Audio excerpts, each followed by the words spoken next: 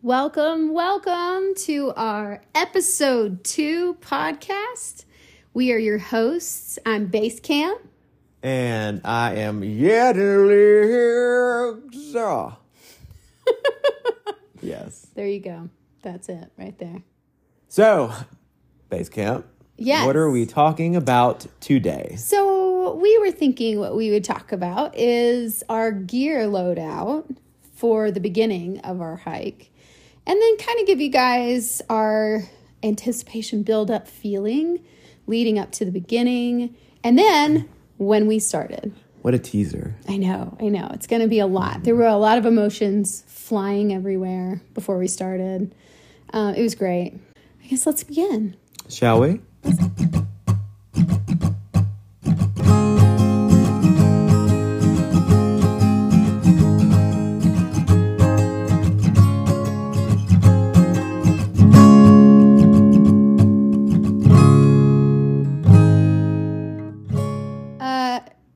It's weird for me to call you Yeti since I call you Wesley.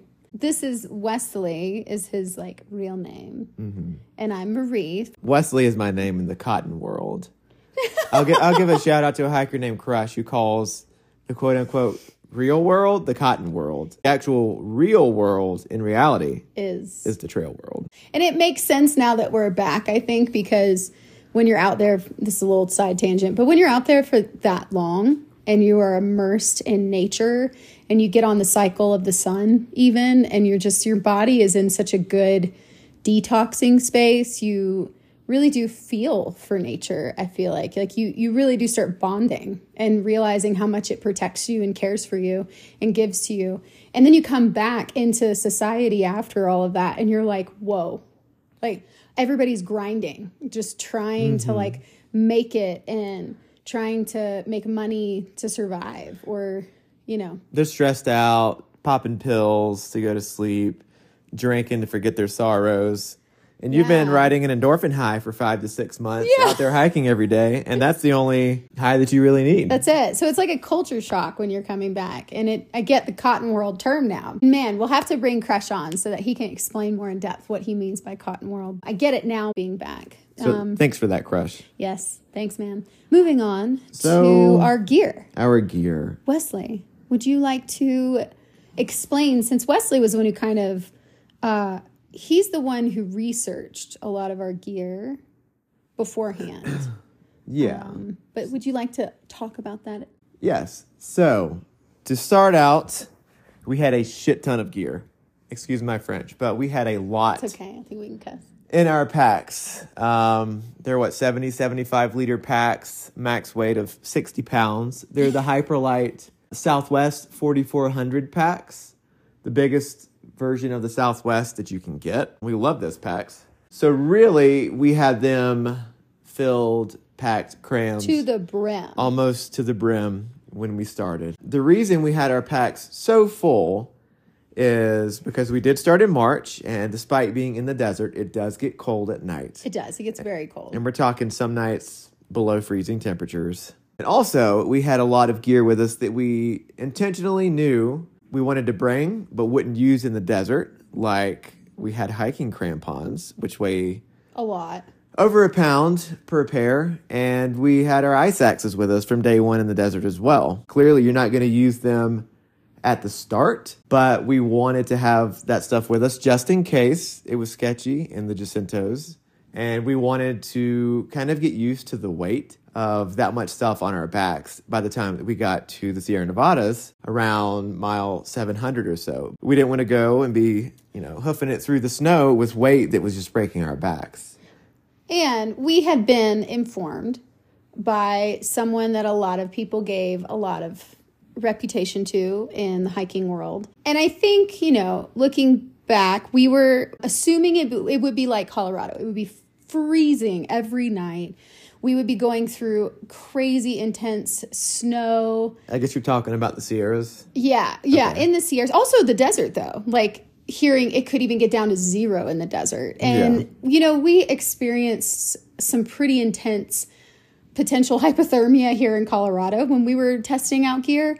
And so we were like, you know what? 15-degree bags isn't going to cut it, because what we're hearing is in May in the Sierras. It's going to be so cold. We're going to get snowstorms.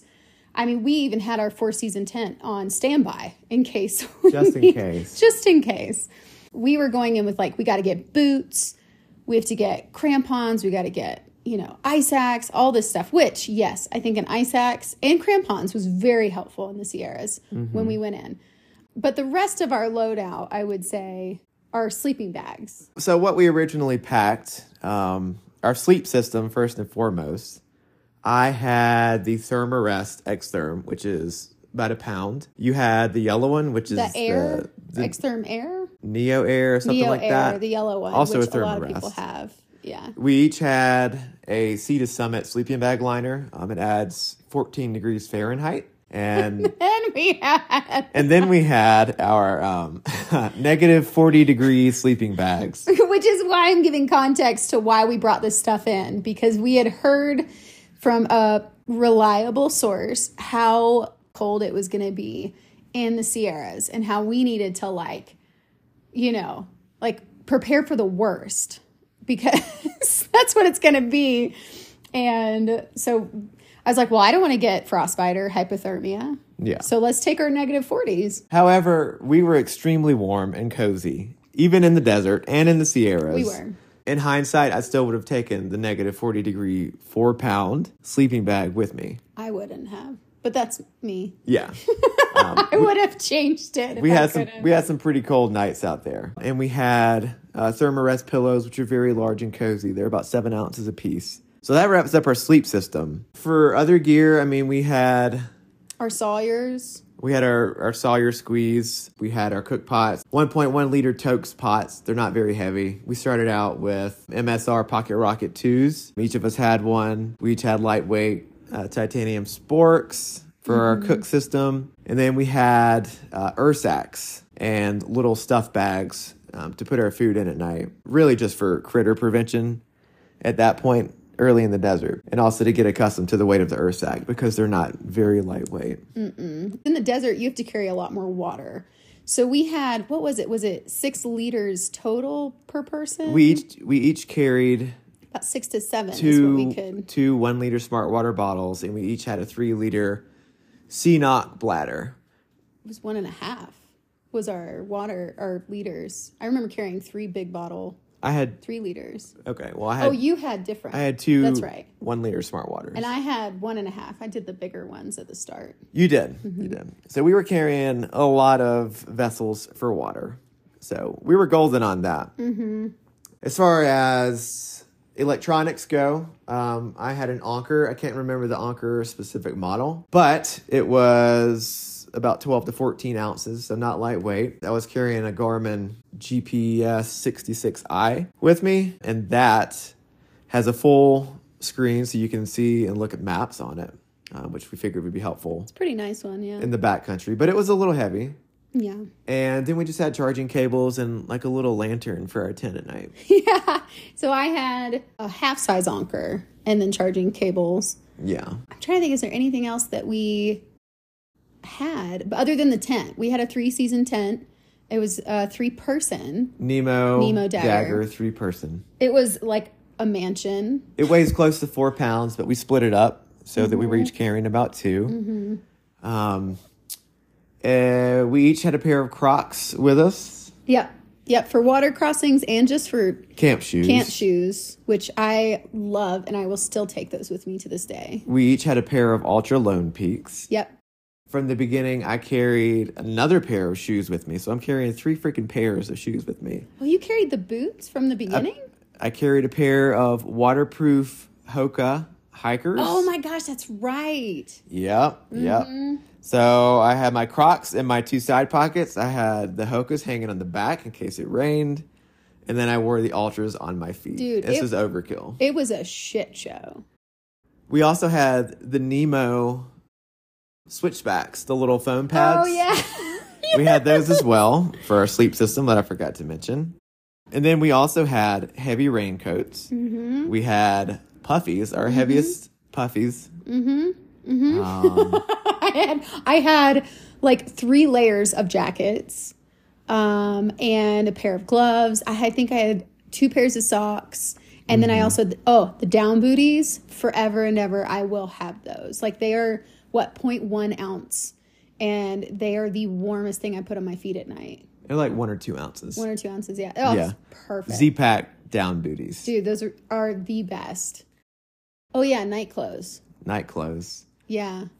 We just had our packs crammed full. All this to say that we didn't know what the hell we were doing. And we were packing like we were going into doomsday and never going to be able to access anything ever again. Yes. So our packs were around 40 pounds with food in them. I could not, once we had packed our bags for the first time at Bob and Brenda's house before we flew out, I could not actually pick it up. Yeah.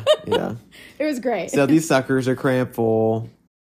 One luxury item I did have with me was a GoPro and a GoPro head mount. So it's a strap that goes around your head. You put the GoPro on it and you can walk around. And also my second and only other luxury item was a book. It was called The Lost Art of Reading Nature's Signs. So we got all this junk with us and we go to Bob and Brenda's after we sell everything. All of our stuff has been shipped to Amber, my sister. Base Camp's sister, except for a few boxes that we took with us to Bob and Brenda's. Yeah. So we're kind of basically committed at this point. Yeah. And the other thing, too, is we had a ton of hiking gear that we were going to switch out after the Sierras. Which Amber also got. Yeah. So we were like carrying, I think it was even 45 because I could easily carry 25 pounds. Yeah.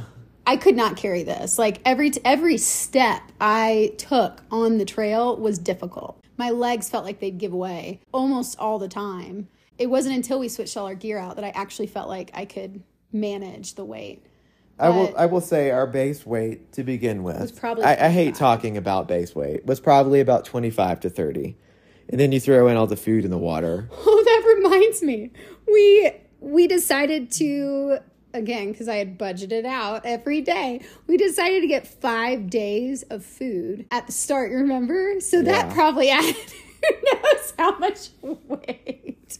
Yeah. So we were like crammed to the brim. Yeah, we had 5 days of food with us starting from Campo. Yeah, we did not know. It was our first through hike. And we were wee lads and lassies. Yeah, and I would read comments from people that had done through hikes, and they're like, you don't need so much food. Like, just carry 3 days worth. You don't want to break your back at the beginning. You know, you don't want it to make it that hard for yourself. Man, but we did it. And people were shocked. And you absolutely did not need that much food because you're getting to Marina the first or second day. And you can do a full resupply there. You sure can. But it's just funny how while we were on the trail, even in the Sierras, people were shocked how much our bags weighed. And they couldn't believe we'd made it that far. We were those people. And that's okay because we learned. I definitely learned. And I think when you start a through hike, especially your first through hike, you do feel like, I need everything. I need comfort because you're going to be out there for, however long. And mentally, there are certain things you just want to hold on to. Uh-huh. but the longer you're out there, the more you start realizing weight is everything. Yeah. And there are things you can live without. You can let someone do a shakedown for you and go through all your junk and let you know what you will and won't need, who's already done the trail. Mm-hmm. Or you can do the real experience if the PCT or whatever trail is your first one. Take all the shit you think you want, you think you'll need, and then quickly realize what you do and don't want. And then just send it off or give it away. Like, that's just really what happens. You'll put it in a hiker box. You'll send it back to some designated person at home. Yeah. Or you'll just toss it. Yep. Yeah. How did you feel, babe, when, I guess, what were the emotions you went through as we, go to the airport? I know I was feeling a lot, but what were you feeling as we were heading to the airport, and then we landed in San Diego? Just all of that leading up to before we started. I think I was excited. Yeah. I mean, I'm a 34-year-old man at that point, so I'm trying not to, smile and giggle and be all bubbly. But I was pretty excited to be leaving home for a while, leaving work, leaving stresses of the normal day-to-day life behind, and, flying to California, the state that I've never even been to, kind of going with this new adventure that we were about to embark on. So I was stoked for it. How about you? I think I was very excited. I was really nervous because it was just so unknown. Like, we didn't know what we were getting into. Had no idea. And we've done like a week-long hike before, like gear shakedowns and stuff. This is so unknown, you know, being out there for 6 months, and you're in different terrains, different territories, different environments as you go through it. So I think I was nervous, but I was super excited as well. And I just knew, like, we got here. Holy shit. Like, we did it. So we fly into San Diego. Remember. We spend the night there the day that we fly in. That's right. We packed everything in our backpacks except for the kitchen sink and fuel canisters because you can't fly with fuel cans. Kitchen sink? That was a joke. Oh. I was like, what? I didn't understand that joke at all. And so we had to go to REI in San Diego to get fuel canisters because we need those for our cook stoves. And the REI was out.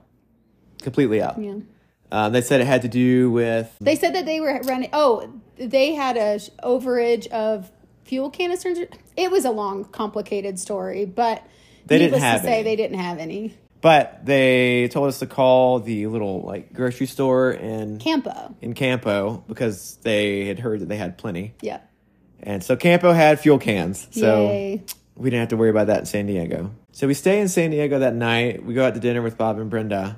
And the next morning, we all hop in the rental van and drive us all the way down to Campo. And the drive was not what we expected. It was beautiful. Yeah, it was green rolling hills, trees everywhere. Yeah. Less vegetation.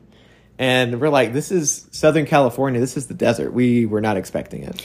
And most of the documentaries we'd seen, no one captured this. Like, no one showed, in my opinion, Southern California. We always heard it was a desert, so we were expecting a desert. What we experienced was what Wesley's saying, like these green rolling mountains. And it was breathtaking. And I'm sure in March, like, it's probably way more green. Yeah. You know, than summer. Yeah. But I remember, we go to Campo and we drive to the southern terminus. So this is the day before we started, March 5th. So they take their big Dodge Grand Caravan rental and they're driving it up this washed out dirt road to the southern terminus. It was really sweet. And you can see the terminus, but before you see that, you see the wall separating Mexico from the U.S.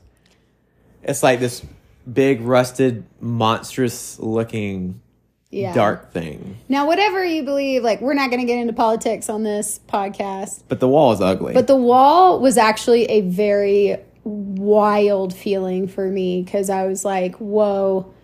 I mean, I don't know. In history, anytime anyone has a wall, it always gets torn down at some point. And it was just a really weird feeling to see such a separation between the U.S. and Mexico. Yeah. But then Bob and Brenda, they dropped us off at Cleef. Well, they took us out to one last that's right. lunch charade. That's right. A little lunch in Campo. And then took us to Cleef and dropped us off at this, like, massive, what was it? It was like a horse park. It was like a horse farm. Yeah. And no one was there. There was one little tent there. And there was a big camper. And there were a few tables and like some cooking supplies thrown about, but no one there that we could see. So interesting. Cleef was advertised as a hiker-friendly starting point. You go there and they hook you up with breakfast and with dinner and kind of give you pointers before you start. And so we were like, well, I guess we'll just pitch our tent here. Yeah. The Cleef campsite is basically managed by the two elder hikers. One is Papa Bear, quite the legend. And the other hiker is actually named Legend. If you've ever met him, you can understand why he's legendary. You will never forget him. You won't. Yeah. I think our time there was interesting. We had Sweet Papa Bear came in and we got to talk to him, hang out with him. He gave us some beers. We helped them cook dinner, kind of. Spaghetti dinner. And it's the first time I've ever had celery in my spaghetti. Yeah, it wasn't bad though, you know. No, it was a good little compliment. Yeah. All of a sudden, Legend comes back with how many hikers? 3 or 4? 3 or 4. Maybe 4, because it was the guy with the kilt, the older guy with the and the 2 hat, girls. and the 2 girls. Yeah. And they already had started their through hikes, and they were at Lake Marina, and a huge storm had hit right before that, like a sleet storm, snow, like a cold, wet rain snowstorm for 2 days. Yeah. And they were like freezing at Lake Marina, and Legend picks them up and is like, I'll give you a warm place to stay tonight. Yeah. And so we had dinner with them. We heard more about them, who they are. We never saw them again, actually, after that.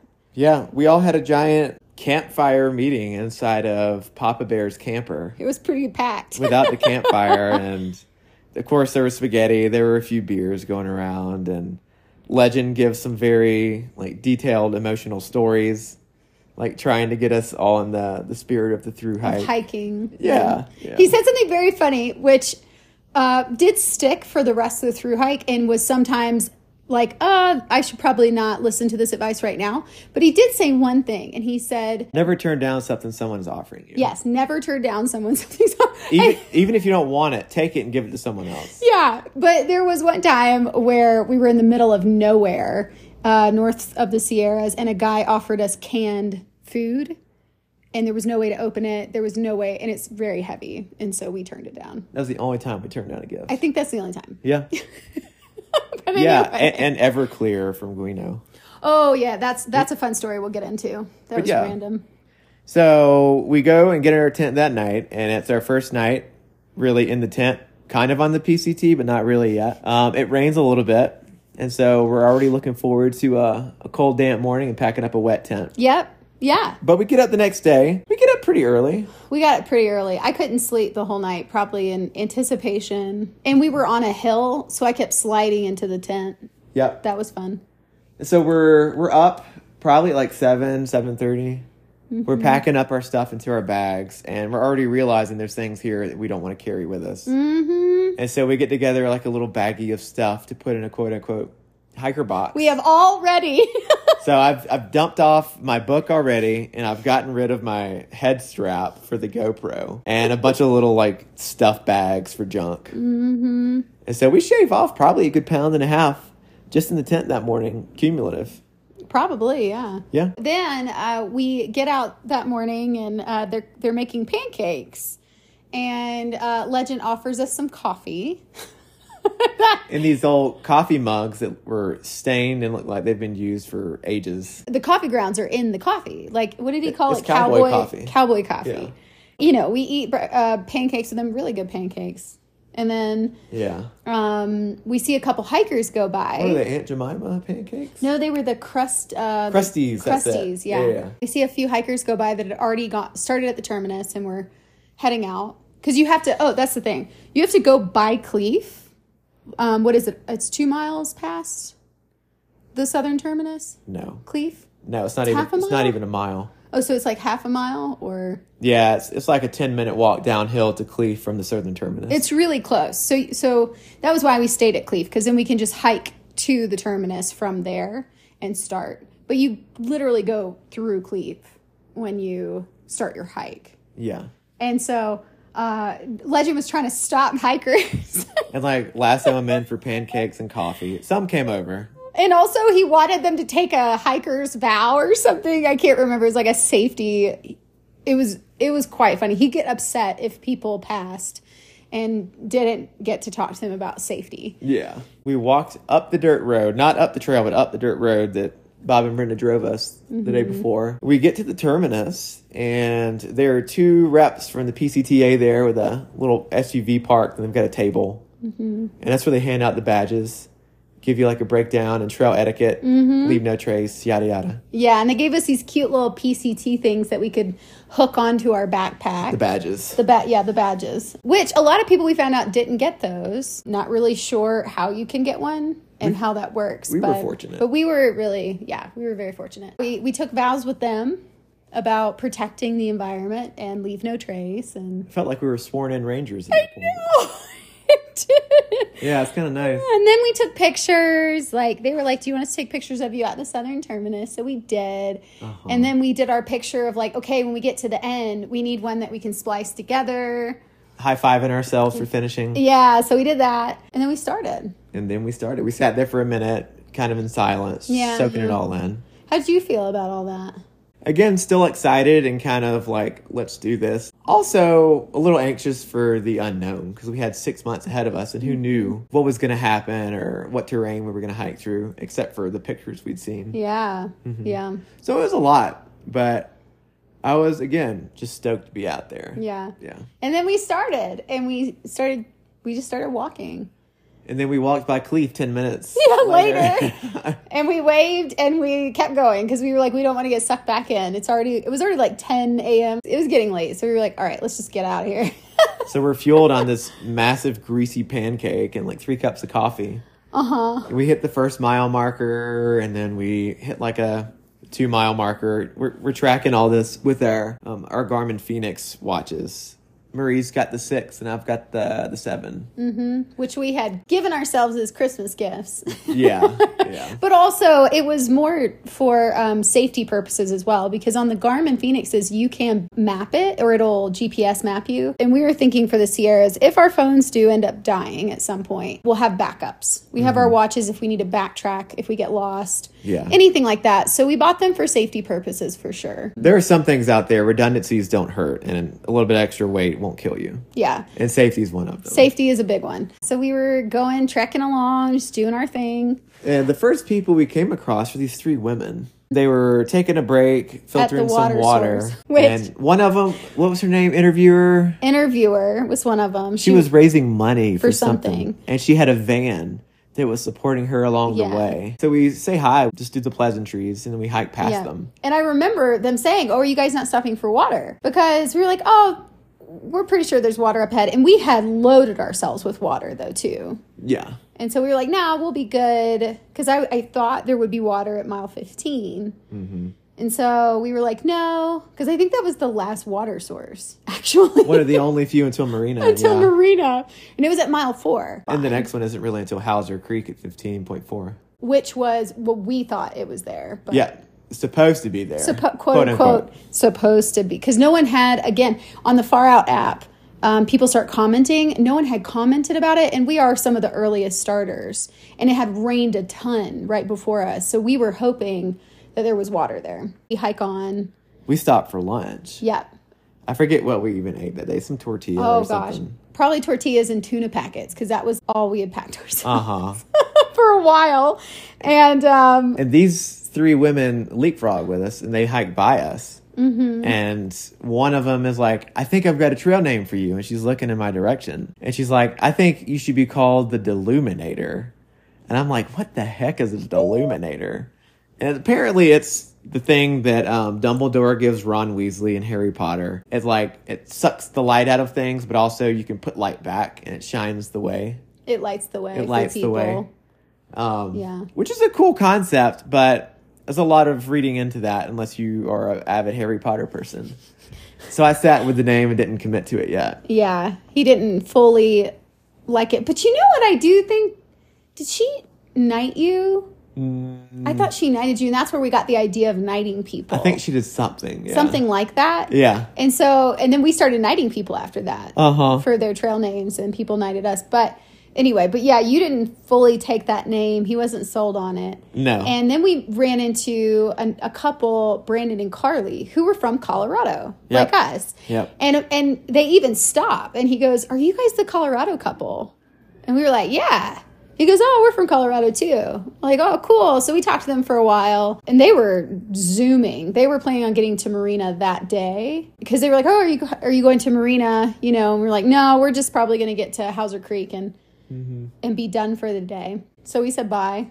And that was the last time we ever saw them. We never knew what happened to them, and then we found out almost at the end that they were still on trail. It was cool. The guy from that couple was actually one of the main people that we followed their reviews on Far Out. Yes, B-Lord. He went by the name B-Lord. Yeah, on Far Out. And we would watch, I would read his comments because he had such helpful comments throughout the entire Far Out app. And I think we were just a couple weeks behind them. So it was pretty accurate to what we were going through and weather terrain as well. So then from there, we hike, and it's starting to get dark. It's about mile 13 at this point. We get to the top of a ridge, and on the Far Out app there's like a little campsite icon, And we hear these people like rustling in the bushes, and come to find out there were quite a few up there, but we stopped. They were hiding. To talk to these two guys who were on the side of the trail in a little cove carved out of the manzanitas. Thomas and Nathan. It was Thomas and Nathan. So we stopped and talked to them. They offered us a spot, but we're like, no, we got to keep going down to Hauser another 2 miles. And then Thomas is like, are you guys the Ginger and the Joy? Which is our Instagram name. And we were like, yeah. I'm like, how the hell did you see us and recognize us in like this almost pitch black twilight? And then we put our headlamps on there. And we hiked by 2 other hikers. Yes. April and Kurt. Her dad. They were drinking a 6-pack of, what was it? Modelo? Something. I don't even remember. They always have Modelos. I just remember they were laughing when we came up on them. And they were like, oh my gosh, people. And Kurt was like, we haven't seen anyone all day. And we were like, really? There's like tons of people behind you. Yeah, just above you camping. And then we hiked on and off with April for a while. Throughout the trail. The trail, and even stayed in contact with her after we didn't see her for a while. But we actually named her. Yeah. But we'll talk about that later. Yeah. And so then we leave there. We hear a very strange cat noise. It sounds like some mountain lions fighting or mating or something. Yeah, mating or fighting. So we get the heck out of Dodge, hike down a little bit further, and there's this red light flashing in the darkness. With a button. And it's an emergency beacon to evac hikers. She's like mile 14. Yeah. Yeah. I guess, sometimes you go out there, you're underprepared, and you just need to get out. And also, I think probably once it gets hotter, like in May, yes. I can see why people, if you're dehydrated, don't take enough water, and it's super broiling hot. I can see where that would be a space because it's road access. But this is mile 14, and this is the only evac button on the trail. That's it. It was so weird. I was like, what about the Sierras? And I feel like there'd be one in the Sierras. Yeah, and it's 6 miles away from Marina. There's a giant lake, all the amenities you could possibly need. Mm-hmm. So you'd have to be in a pretty sticky situation to push the button. Yeah, you'd have to be in a real bad shape. From there, it's pitch black at this point. Yep. We have our headlamps on. We hike down another mile to Hauser Creek. And there are a few people camped down there. Mm-hmm. And I was like, shit, is there a camp spot? Because, we've got this big 3-person tent. Not easy to just find spots for it. But we do. We find one next to the dried up creek bed. The water that we had hoped would be there wasn't. It was a full-on dried up creek. Yeah, but apparently the water is flowing about a mile downhill. Yeah, if you want to walk out of your way a mile and then come back, there's water down there. And we were like, I think we're good. We still had 3 or 4 liters. 3 or 4 liters that we had. So. For dinner, for drinking, for breakfast. Yeah. And get to Marina. Yeah.